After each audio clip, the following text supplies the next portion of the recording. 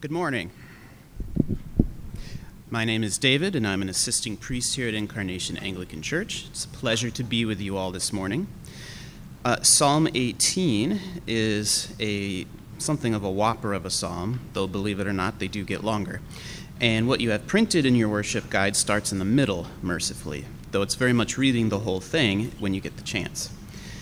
It must have made a big impression on the people who are responsible for putting the Bible together, because it actually occurs in Scripture twice.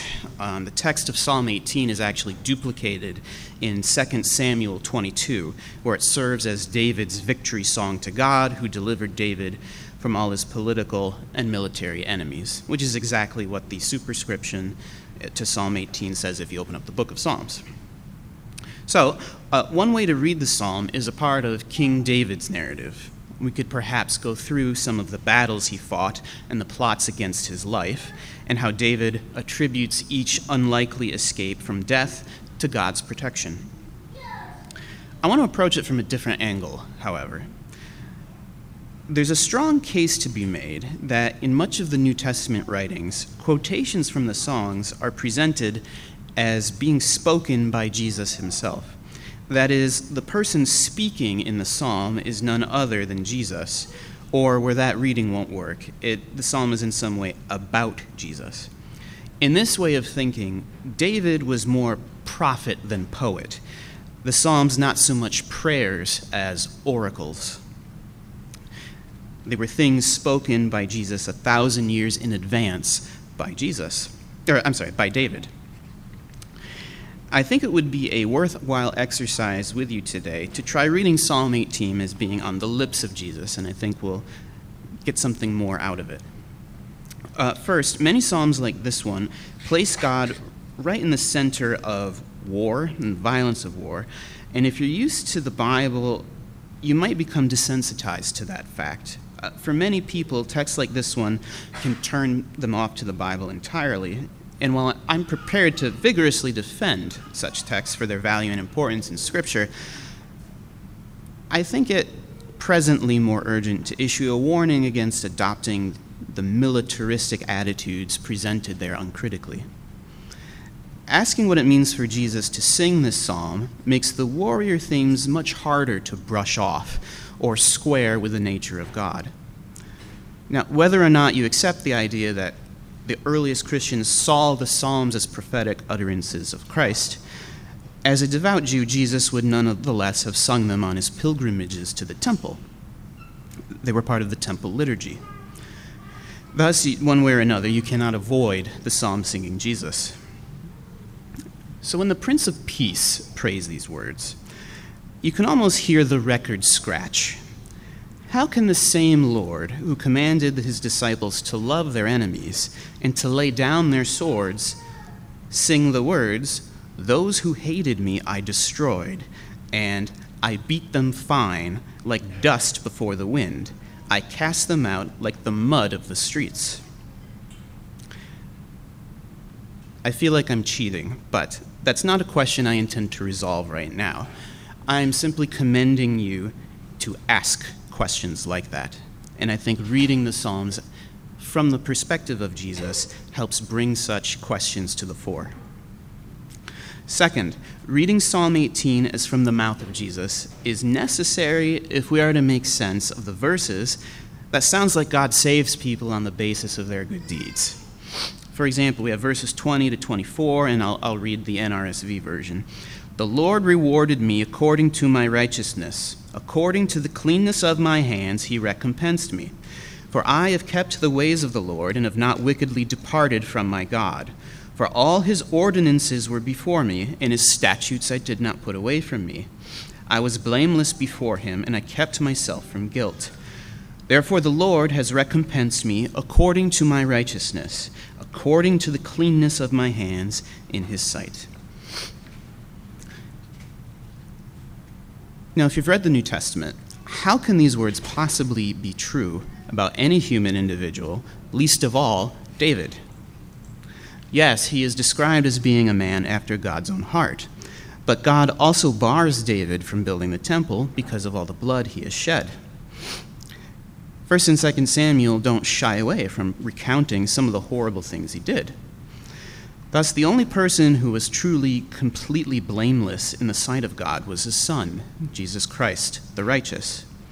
Jesus alone had hands clean from evil doing.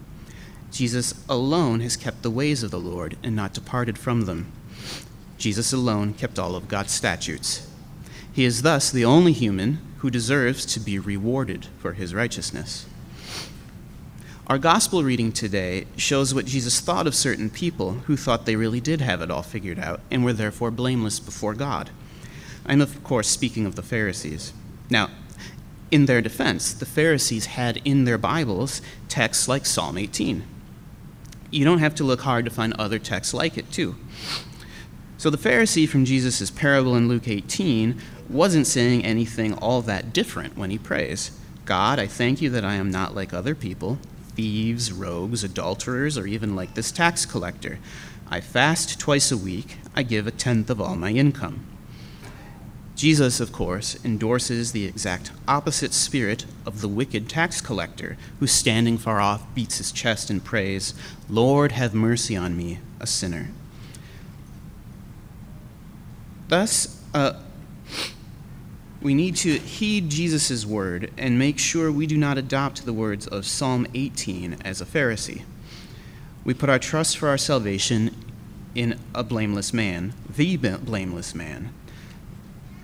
And only by being united to him by faith can one claim this blamelessness for themselves. Third, life is hard and complex. And the triumphant attitude of Psalm 18 can feel out of touch with our personal lives. There's too great of a disconnect between life as it is and the way the psalmist's life seems all sorted out in, say, verses 30 to 32. These are, in fact, the verses that inspired our own Emily Williams to suggest this psalm as part of our sermon series. If you're watching this on YouTube, Emily, hi. They're the verses that go like this. This God, his way is perfect. The promise of the Lord proves true. He is a shield for all who take refuge in him. For who is God except the Lord, and who is a rock besides our God? The God who girded me with strength and made my way safe. I really appreciate Emily's insight into these verses. She told me that they were posted prominently in her dorm hallway her first year of college, which was a Christian college, surprise. They served as the floor verses that year. For the longest time, her relationship with them was mostly ironic. They expressed the way Emily's life was not. Near the end of that first year of college, a great tragedy struck several students at her college, one of whom lived on that same floor. And when she graduated, she struggled to find work. Interview after interview failed to secure a job in the nonprofit sector. A health condition that she thought God had healed her of in her youth came back in a big way in her 20s. And then later, pregnancy and childbirth proved to be much more of a challenge than she and her husband had anticipated. In all of this, so much in life appeared to fly in the face of her floor verses. She turned to Psalm 18, 30 to 32 again and again, but to express her frustration with God. How was his way perfect? How is he keeping Emily's way secure? Now, it turns out that in each of these challenges that have confronted her in life, God indeed showed himself faithful to those words, but it was necessary to go through all these stages in order to see it. In time, God would comfort her in her bereavement. He would put her in a position at a great nonprofit that sent her to Albania, which was very exciting for her. He brought the health condition that came back in Emily's 20s under control. And the difficult experiences of pregnancy and childbirth were marked with signs of God's blessings along the way. David first had to endure many challenges and trials before he started living the Psalm 18 life, from being an outcast hunted down in the wilderness to the deaths of his dearest loved ones. Thus, when it comes to the ways of God, perfect does not mean easy.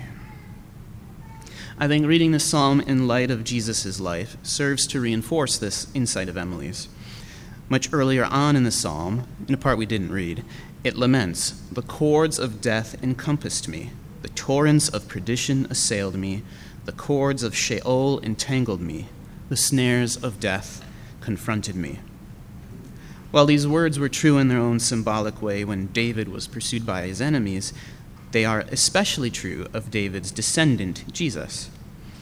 As we say in our baptismal creed, Jesus suffered death and was buried, and indeed, he descended to the place of the dead. Whereas David finally escaped his enemies, Jesus fell victim to his.